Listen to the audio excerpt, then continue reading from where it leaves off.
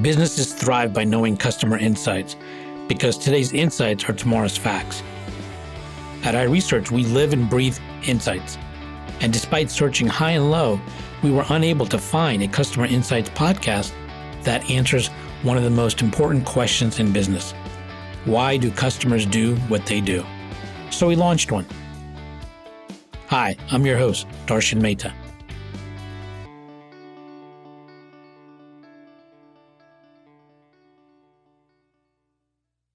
Knowing who to talk to, knowing the type of research to apply.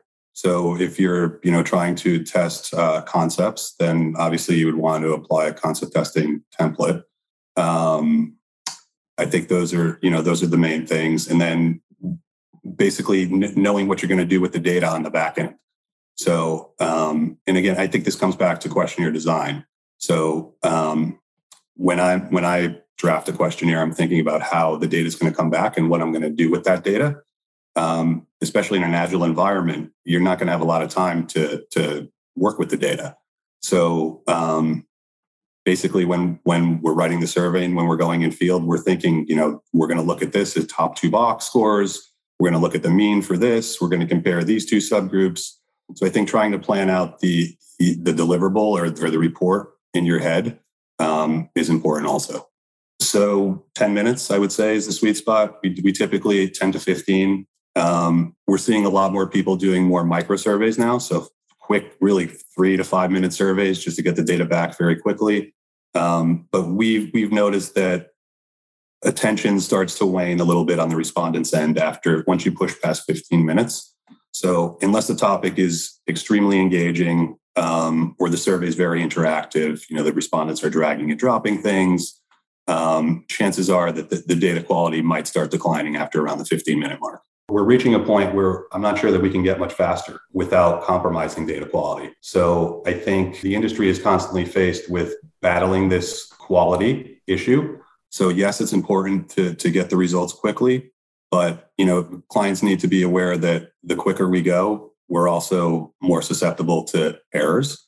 So yes, we're going to continue to push and go as quickly as we can go. But I think there also needs to be, in the back of our mind, the expectation that maybe sometimes we're pushing a little too fast.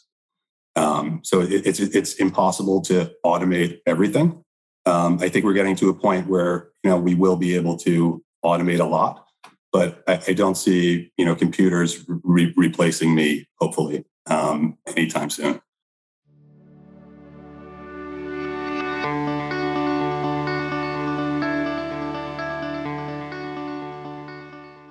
When asked in some surveys, do you like this or would you take an action on this one? Which one do you like the most? This particular research, people said, I hate this. And if you did this, I would be upset. I would never do it. This is bad. I don't like it.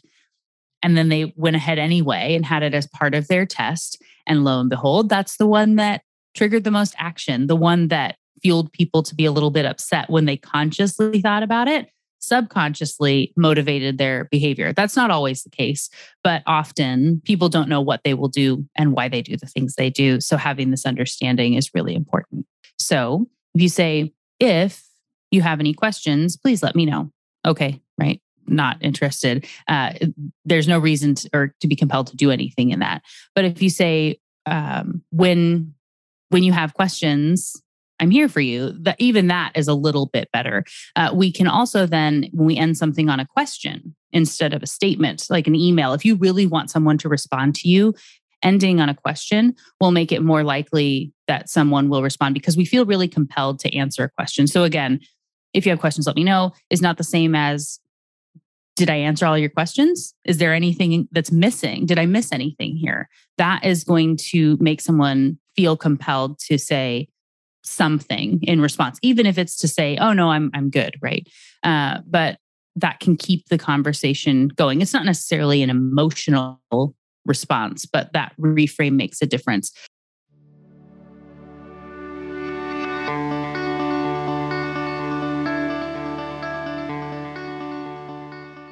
You know what people love to talk about and you know what people love to think about? themselves. They are the most important person on the planet. And the brands that win are the brands who actually start building brand purpose, brand voicing, brand messaging, campaigning, everything around their most ideal client. So that's really, no matter what it is we're doing day in and day out here, I would say number one, our strategy is based on persona development, and that requires some selflessness. It says, not us, we're not that important. The most ideal client buyer is, and how can we help them? What's keeping them up on Sunday night? What's getting them going and excited on Monday? What are the things they're too embarrassed to admit? What are the things that are, persistent problems they can't seem to solve? What are newly emerging problems that are really freaking them out? So starting with that empathy for your most ideal buyer, that's how we can actually move the right direction. Not everything can be measured. We understand that. But what we want to do is make sure that when we choose the plan next year, that we are looking directly at the measurements and saying, what do we want to double down on? And what thing are we never doing again? That did not work. So that's SOAR. So just take it and go back to your own marketing plan and say, have I done the strategy? Have I organized this complete? Before we do the work, do not do any of the work. The whole year needs to be organized out. I need to know exactly what's happening over this next year. Not that we couldn't have something, oh, Priscilla, I'm very serendipitous and something, great. Something happens again in accountability. Serendipity comes in and someone gives you an opportunity. Great. Is it a part of our strategy? Let's do it. Can we organize it? Let's organize it real quick. Let's add it on there. But if it doesn't, we're going to cut it out. And then we're going to find out what we should repeat.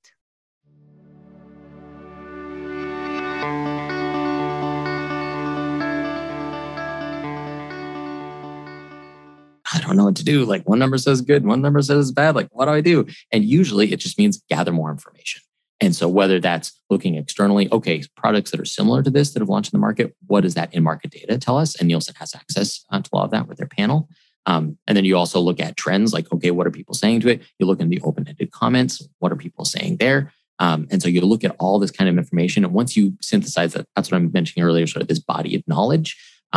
That's where you start to realize, okay, 2 data points doesn't make sense. But now that I have 10 different data points, qual and quant, then I say, oh, actually 7 of them suggest that it is this way. I'm going to go that way instead. And so that's why a lot of times it's, so to answer your question, I'd say gather more insights and input.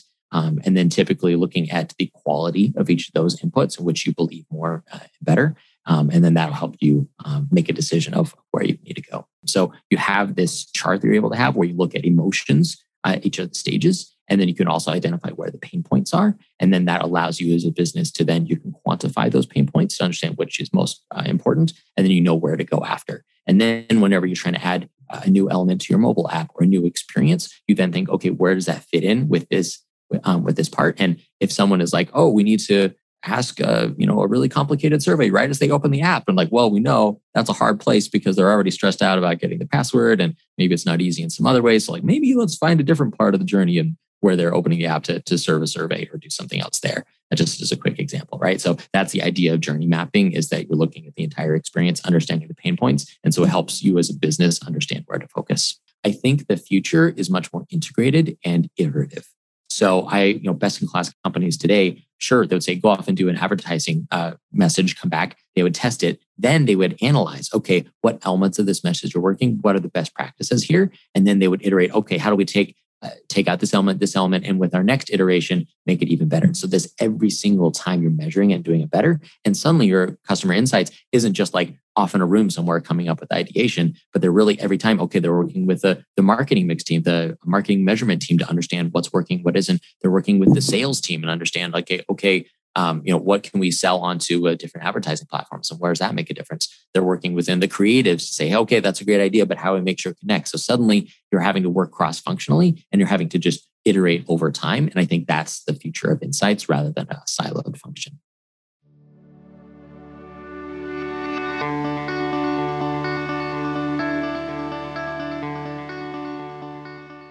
So I think that's kind of number one is inventory the data assets that you have right now, and then therefore by definition figure out what you're missing in terms of getting a complete picture of how your consumer interacts with the entire category.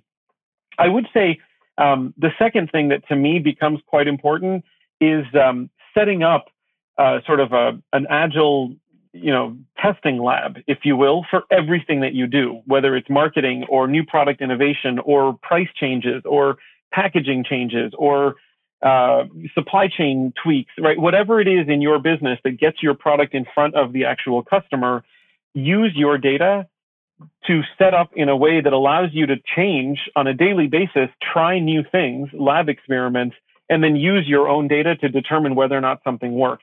So where the panel data potentially deviates, chances are that there was some bias introduced into the panel, which is always the challenge. In any sort of a statistical sampling problem, you're always trying to figure out how to minimize the bias, minimize the variance, and those two oftentimes act in opposite directions with each other, and so you have that challenge. Having a big data set that you can always use to ground the qualitative data set is a great way to remove some of that bias. And so we find that it truly is the combination of the two, one used as the qualitative set used as a way to dive deeper into the quantitative set, and the quantitative set used as a way to validate and de-bias the qualitative set. They work in tandem. From a product innovation perspective, your portfolio needs to broaden as opposed to shift in the movement of where you think the sort of broad definition of the consumer is going.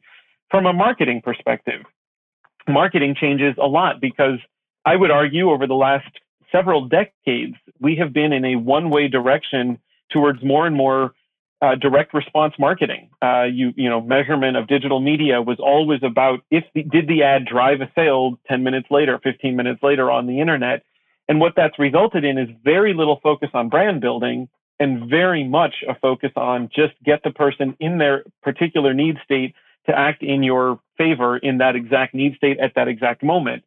And I think what we've learned is that is not the world that we live in. Consumers make decisions all the time. They are looking for variety. They need to have your product in the back of their minds constantly. Getting to AHA was brought to you by iResearch. To find out more about us, head to iResearch.com and make sure to search for Getting to AHA in Apple Podcasts, Spotify, and anywhere else podcasts are found. And don't forget to click follow to ensure you don't miss any future episodes. Thank you for listening.